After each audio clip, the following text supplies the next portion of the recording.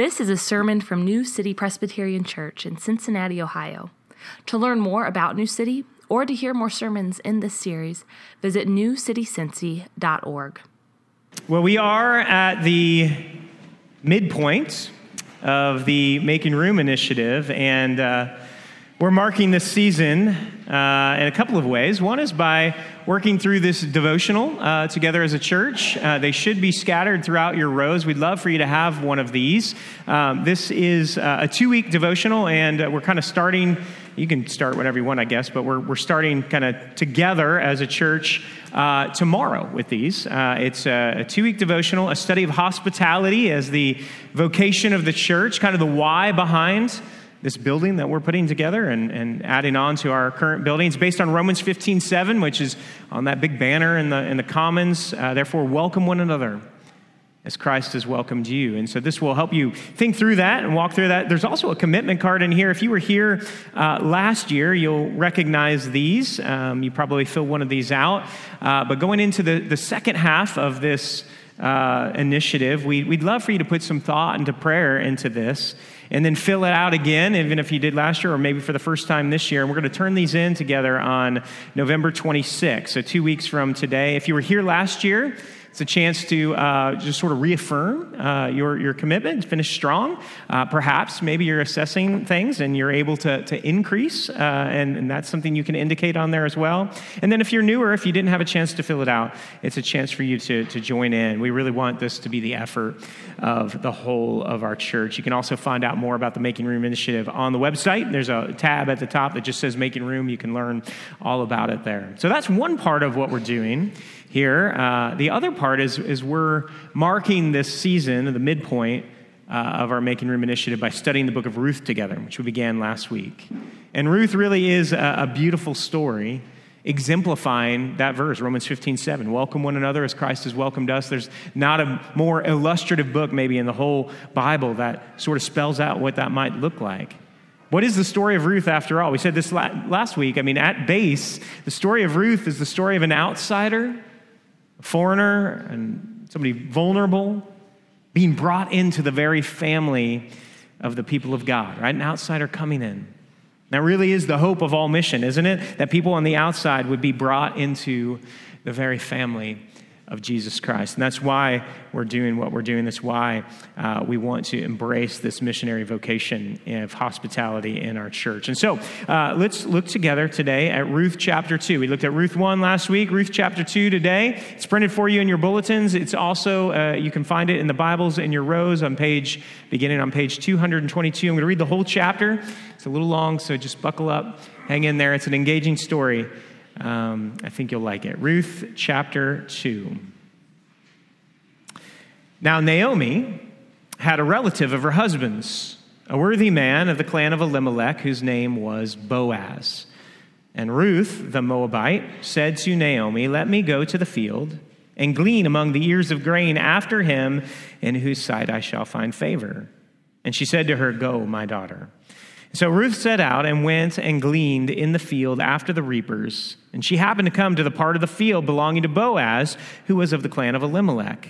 And behold, Boaz came from Bethlehem. And he said to the reapers, "The Lord be with you." And they answered, "The Lord bless you." And then Boaz said to his young man who was in charge of the reapers, "Whose young woman is this?" And the servant who was in charge of the reapers answered, "She is the young Moabite woman who came back with Naomi from the country of Moab. She said, 'Please let me glean and gather among the sheaves after the reapers.' And so she came, and she has continued from early morning until now, except for a short rest." Then Boaz said to Ruth, "Now listen, my daughter. Do not go to glean in another field or leave this one alone, but keep close to my young women. Let your eyes be on the field, that they are reaping, and go after them. Have I not charged the young men not to touch you? And when you are thirsty, go to the vessels and drink what the young men have drawn."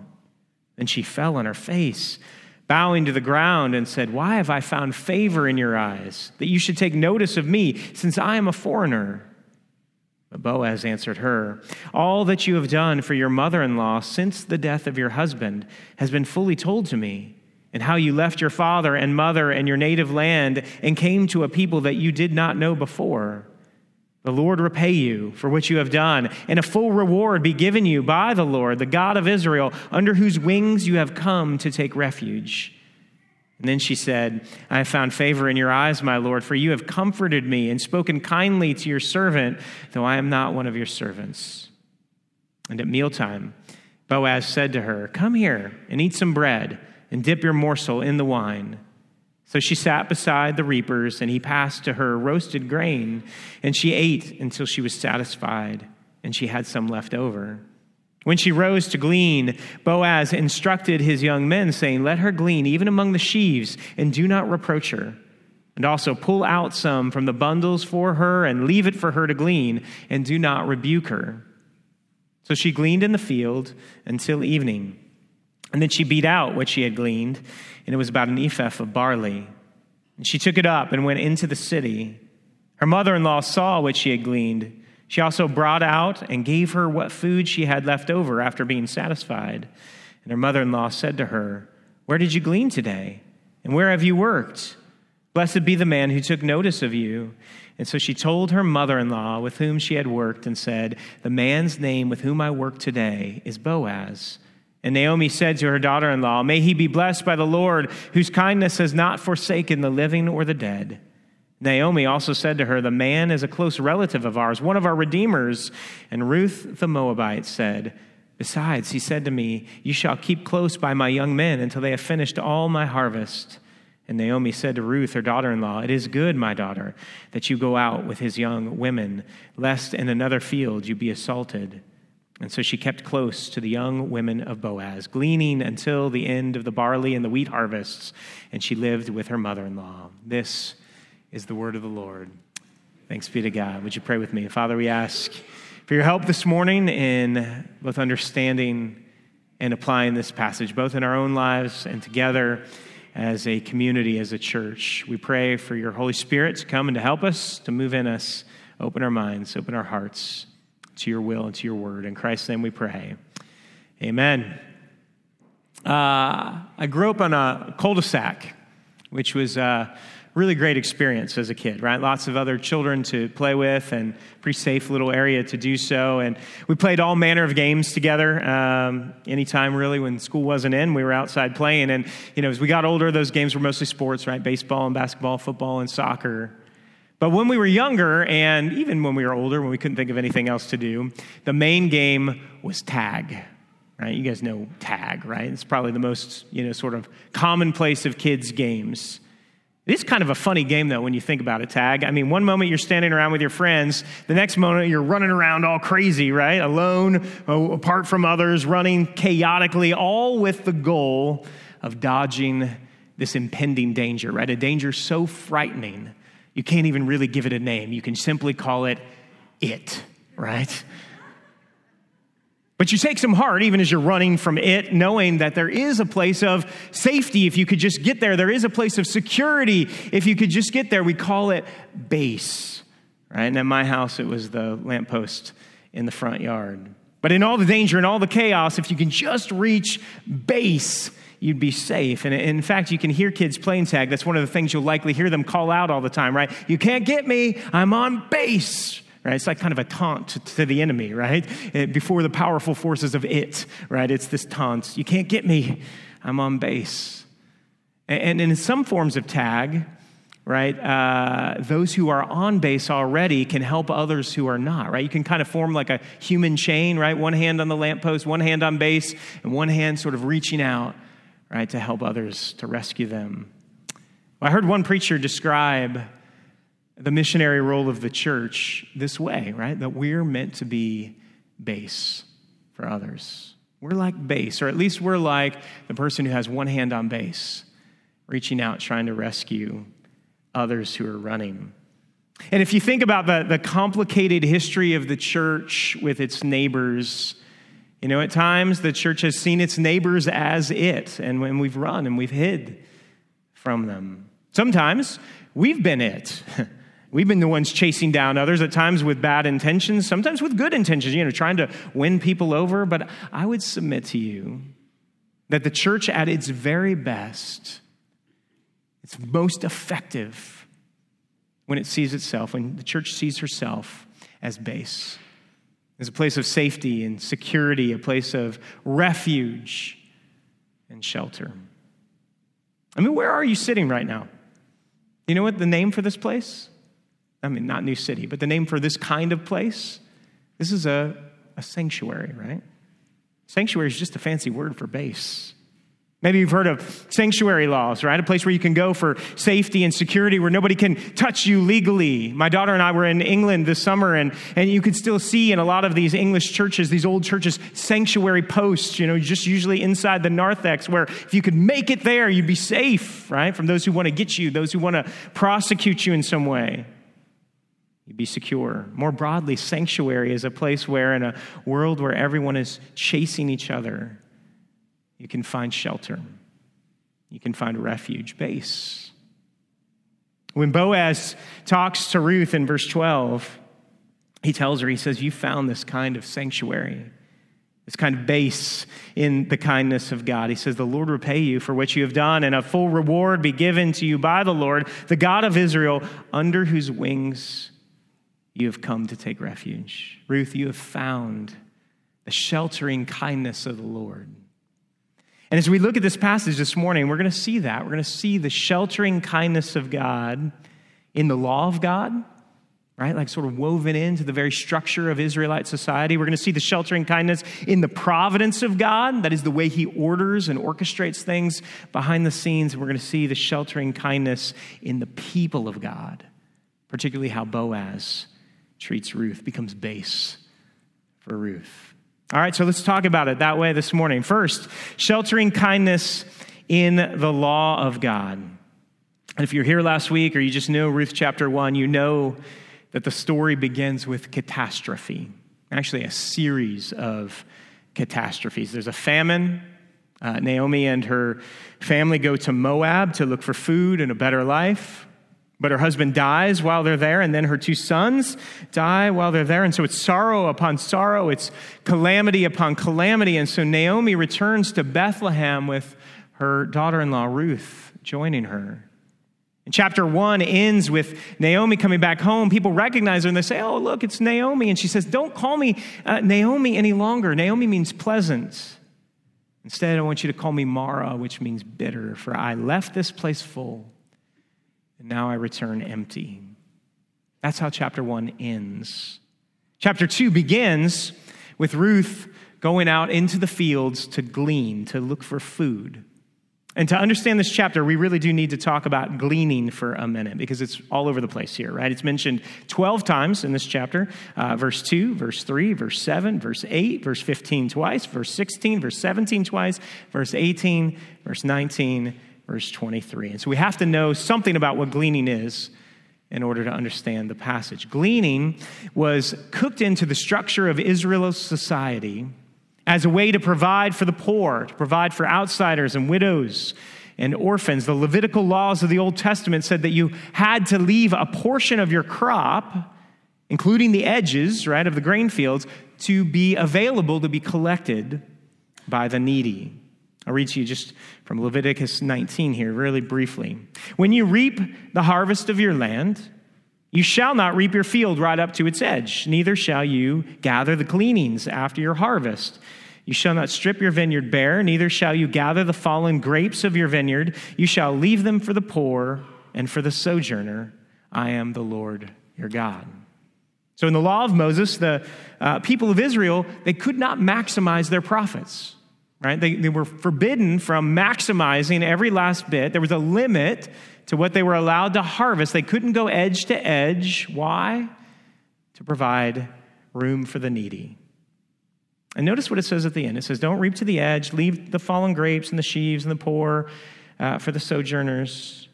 And then it says just simply, for I am the Lord your God. In other words, the motive, right? The fundamental thing under this concern for the poor and the oppressed is the very character of God. There's something about the character of God that is to be matched by a pattern of behavior in his covenant people. Seen even more clearly in Deuteronomy chapter 10. Let me read to you. Deuteronomy 10, verses 18 to 19. He, that is God, executes justice for the fatherless and the widow and loves the sojourner or the foreigner. He gives them food and clothing. And then it says to now God's people, love the sojourner, therefore, because you were sojourners in the land of Egypt. Because God is a God who rescues slaves and cares for the poor. And it says, and by the way, you all are a part of this. Because God is a God who has done this for you and rescues slaves and cares for the poor, God's people now are to share this concern. And this became the vocation of Israel. Built into the very structure of society was the prevention of harm to strangers and widows and orphans and the poor. And then in the New Testament, this is the mission of Jesus, right? Who did he spend most of his time with? He goes to the poor, he goes to the vulnerable, he goes to the needy. And then it becomes the vocation of Christ's church. There is a sheltering kindness baked into the very law of God.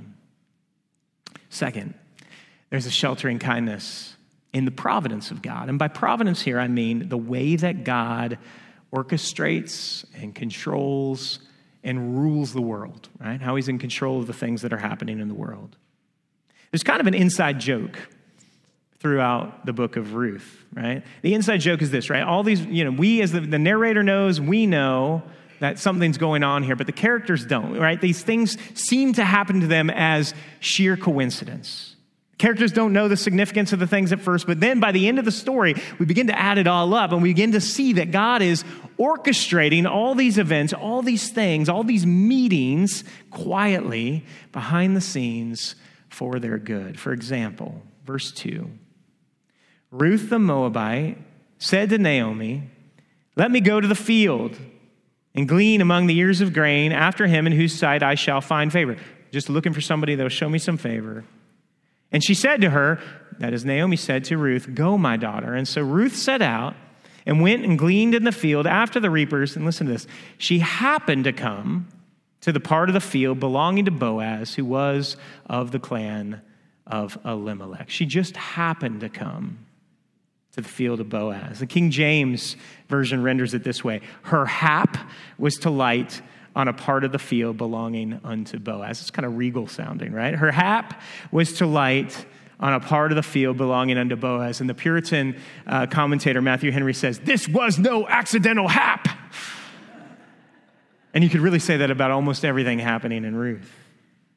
What to Ruth at the moment seemed like sheer coincidence was part of God's gracious care. Boaz becomes an incredibly important figure in Ruth and Naomi's redemption. We learn that he plays the role of kinsman redeemer, and more on that in the next few weeks. But I want you just to stop and think for a second about your own life. Are there things that have happened to you that seemed to be coincidental, right? At the time, at least. But then when you look back on it, these are things that were monumental things. The direction of your life, how your life took shape, how your life developed. It could be somebody that you met. It could be an opportunity that was offered. It could be somebody you just happened to sit next to. A decision you made off the cuff that led to something else, that led to something else, that led to something else that shaped the very course of your life. Ruth is an invitation to open our eyes to the providential hand of God and the seeming happen chances of our lives. And not just the happen chances, but all the particular individual kindnesses that come to us through other people. Ruth would have us understand, the book of Ruth would have us understand that behind those particular kindnesses from others to us is the providential hand of God. In verse 11, Boaz praises Ruth for her incredible kindness to Naomi. He calls it out, right? He says, I've heard about all that you've done. Right, the kindness that Ruth is doing for Naomi. Boaz praises it. Verse 13, Ruth praises Boaz for the great kindness that's done to her. Right, so verse 11, Boaz praises Ruth. Verse 13, Ruth praises Boaz. But smack dab in the middle of those verses is verse 12. And what does it say there? It says, "The God of Israel, under whose wings you have come to take refuge." Between, right, smack dab in the middle of the kindnesses of others is the sheltering kindness of God. How do you think about God? Creator, ruler, king, yes to all those images. But I want you to add to that the image of God as a mother bird fluttering its wings over its vulnerable young, right? We started with a call to worship using words from the Psalms to that same effect. Here's what St. Augustine prayed in his memoir, The Confessions. He said, "O Lord our God, let the shelter of your wings give us hope. Protect us and uphold us. You will be the support that upholds us from childhood till the hair on our heads is gray. When you are our strength, we are strong. But when our strength is our own, we are weak. In you our good abides forever. And when we turn away from it, we turn to evil. Let us come home at last to you, O Lord." A sheltering kindness expressed in the law of God, expressed in the providence of God. And then finally, I want to linger here for a few minutes. Sheltering kindness expressed in the people of God. And here I want to focus on Boaz. Last week we got to talk about the kindnesses of Naomi and Ruth. But in this chapter, it's Boaz. Verse 1 tells us first he was a worthy man.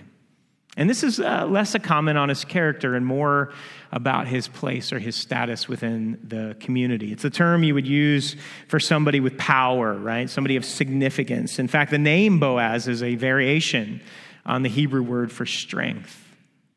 So I want you to picture the scene for a second, all right? Let's not have this be lost on us. Ruth and Naomi, they've made this difficult journey from Moab to Bethlehem. They're in the midst of mourning, right? Naomi's lost her husband. Ruth has also lost her husband.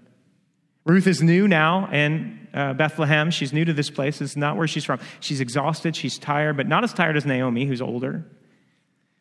And so they need food, and they're broke. They don't have anything. And so Ruth goes out into the fields to glean. It's what the poorest of the poor do in order to get food. But she has to be nervous. She has to be scared. Right? She doesn't know anybody. She's new to this place.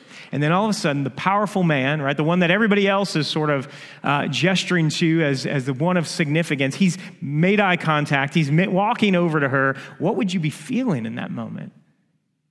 Sure, she was nervous, right? Because this encounter can go several different ways, right? I mean, you could tell her to get lost. You Moabite, get off my property. He could use his power to take advantage of her. Naomi sort of gives voice to that concern that there's a possibility of those kind of things, back down in verse 22. But instead we see Boaz using his power to show Ruth the sheltering kindness of the Lord. What does he do? Well, first, Boaz welcomes her because she needed that welcome. She was an outsider. 5 times in this chapter it mentions that Ruth is from Moab. Now, we already know that, right? I mean, we read that in the first chapter. Why does the narrator keep telling us over and over again? Right? So that you don't forget Ruth the Moabitess, Ruth the woman who's from Moab, Ruth who's the foreigner. Over and over and over, it keeps mentioning it. And it's not just that Ruth is a foreigner, though that's a big thing. Right? Israel's called to be distinct from the nations, called out from the world. But it's not just that she's a foreigner, it's that she's from this particular place, Moab, because Moab and Israel have a history. They've had conflicts. Ruth was a foreigner, but it's more than that. She comes from the land of the enemy. There's no way she's not feeling the pain of exclusion here. You see it in the way that she talks in verse 10. How are you even talking to me, right? When Boaz comes up, I'm a foreigner. How can you even be talking to me? I'm an outsider. I don't know if you've ever felt that pain before, right? Being left out, feeling excluded, not belonging. That's where Ruth is. And Boaz comes to her with a word of welcome. Verse 8, he says right away, he says, Ruth, I just want you to know it's okay for you to be here. Verse 9, why don't you join my workers? Keep an eye on what they're doing. If you're new to this, just watch what they're doing and you'll pick it up pretty quick. Verses 11 and 12, I've heard about you, Ruth, and I've heard about your kindness to Naomi. Ruth, the God of Israel is going to reward you for that. And he says this publicly. So everybody else hears what he's saying as well. Verse 4, he's telling her she belongs, right? Verse 14, after they work for a while, he says, now I want you to come and I want you to eat lunch with me. Come join my table. Boaz welcomes Ruth, the outsider. But then secondly, Boaz protects her because she was in danger. Now, let me be clear, right? Ruth is not weak. That's not why I'm saying she needed protecting here. She's not weak at all. In fact, Ruth is one of the strongest, bravest, most courageous women in all of the Bible. She's a hard worker. The workers, the chief guy in the field says as much to Boaz. He said, she's been here all day and she's only taken a short rest. She's a hard worker. She's tenacious. She's courageous. She's willing to leave all that she knew for the love and the care of her mother-in-law, Naomi. So this is no shrinking violet. Ruth is strong. But it's important that you know that all the toughness in the world doesn't mean that you can't be harmed. All the strength in the world doesn't mean that you won't ever need help. And Ruth knows this. With all her tenacity, all her strength, Ruth is, in this chapter, constantly asking permission. Did you notice? And is it okay that I'm here? She's longing to find favor, it says, in someone's eyes. Maybe there'll be somebody who can help me out. And the reason for this is there is real danger for Ruth. She's a young woman in an ancient society without a husband, without a family. She's poor and without means. And 3 times in this story, the possibility of men harming her is mentioned. By the way, this danger still exists for women, particularly women in our society in general. But I'm thinking here particularly this particular context, women in the migrant farm work in America. There was a PBS Frontline show several years back. It was just titled, you know exactly what it's about from the title. The title was Rape in the Fields. It talks about the near constant threat of sexual assault to female migrant workers. That's what Ruth is facing here. And Boaz moves to protect her. Verse 8, he says, I know that people normally go from field to glean, but Ruth, I want you to stay here. You'll be safe here. Somewhere else you might get hurt, stay here. Verse 9, Ruth, there's a group of women on my land. I want you to join up with them. They'll make sure you're not alone. And then verse 9, verse 15, verse 16, he says to all the men, do not put your hands on her. Don't even speak harshly to her. If you do, you're gone. Makes it very clear. Boaz welcomes her because she was an outsider. He protects her because she was in danger. Thirdly, Boaz was generous to her because she was in need. He was generous because she was in need. Naomi and Ruth didn't have anything, right? They lost their husbands and with them their economic prospects. They had just made a long journey, so whatever they did have was used up or left behind. Boaz comes to Ruth in her need, and he pours out generous love. Verse 8, the poor would normally go from field to field, right? One of the reasons for that is so as not to put the burden of support on any one landowner. But Boaz says, look, you don't need to go anywhere else. Stay here. I'll take the burden. I'll happily take the burden. Verse 9, he says, are you thirsty? I have one of my men show you where the well is and make sure they get you a drink. Verse 14, at Boaz's table, she's invited to eat bread and drink wine. Doesn't that make you think of the hospitality of the Lord Jesus Christ, the Last Supper and at the Lord's Supper that we celebrate every week? It also says she eats roasted grain, and it says she eats until she's satisfied. Verse 15, the law said the poor could glean to the edges, but Boaz says to his workers, I want you to make sure she gets some of the good stuff that's in the middle as well. Verse 16, in fact, he says, why don't you get the work started for her and pull out some of the bundles and leave it for her? It's a little easier, supplement what she's doing. Verse 17, she comes home at the end of the day with an ephah of grain. And in case you don't know what an ephah was, if you didn't learn that measuring in math class, an average haul for a gleaner was 1 to 2 pounds of grain. Ruth comes home with 30 pounds of grain. In case you didn't learn what that was, right? 30 pounds or so. And Naomi at the end, she's blown away by all this kindness. It goes well beyond the requirements of the law. Boaz has given them so much above and beyond. The kindness of God comes to Ruth through the kindness of Boaz. Welcome because she was an outsider, protection because she was in danger, generosity because she was in need. Boaz was a sanctuary. He was base, or at least he's holding on to base and reaching out his hand to her. And as we close up here, let me just give you a couple quick applications. All right, so more broadly, right, as a group, as a church, we need to be giving ourselves to this work of building sheltering institutions. right? Building institutions, things that go on doing this kind of work of shelter and welcome. The church at its best is ministering word and sacrament. That's what we do here mostly, right? We create space for community. We do evangelism. We help people to raise kids so that they know the gospel. But also, this is meant to be an environment where Christians can hatch ideas to seek the good of our neighbors, to seek the good of our city. And this has been the case throughout the church's history, right? Think about hospitals and schools and orphanages and shelters. Who started those things? In most places, it was Christians. Is there something that God is calling you to start? Is something that's been laid on your heart, a need that you may want to help meet? Jesus has given you gifts. You can labor for the good of others.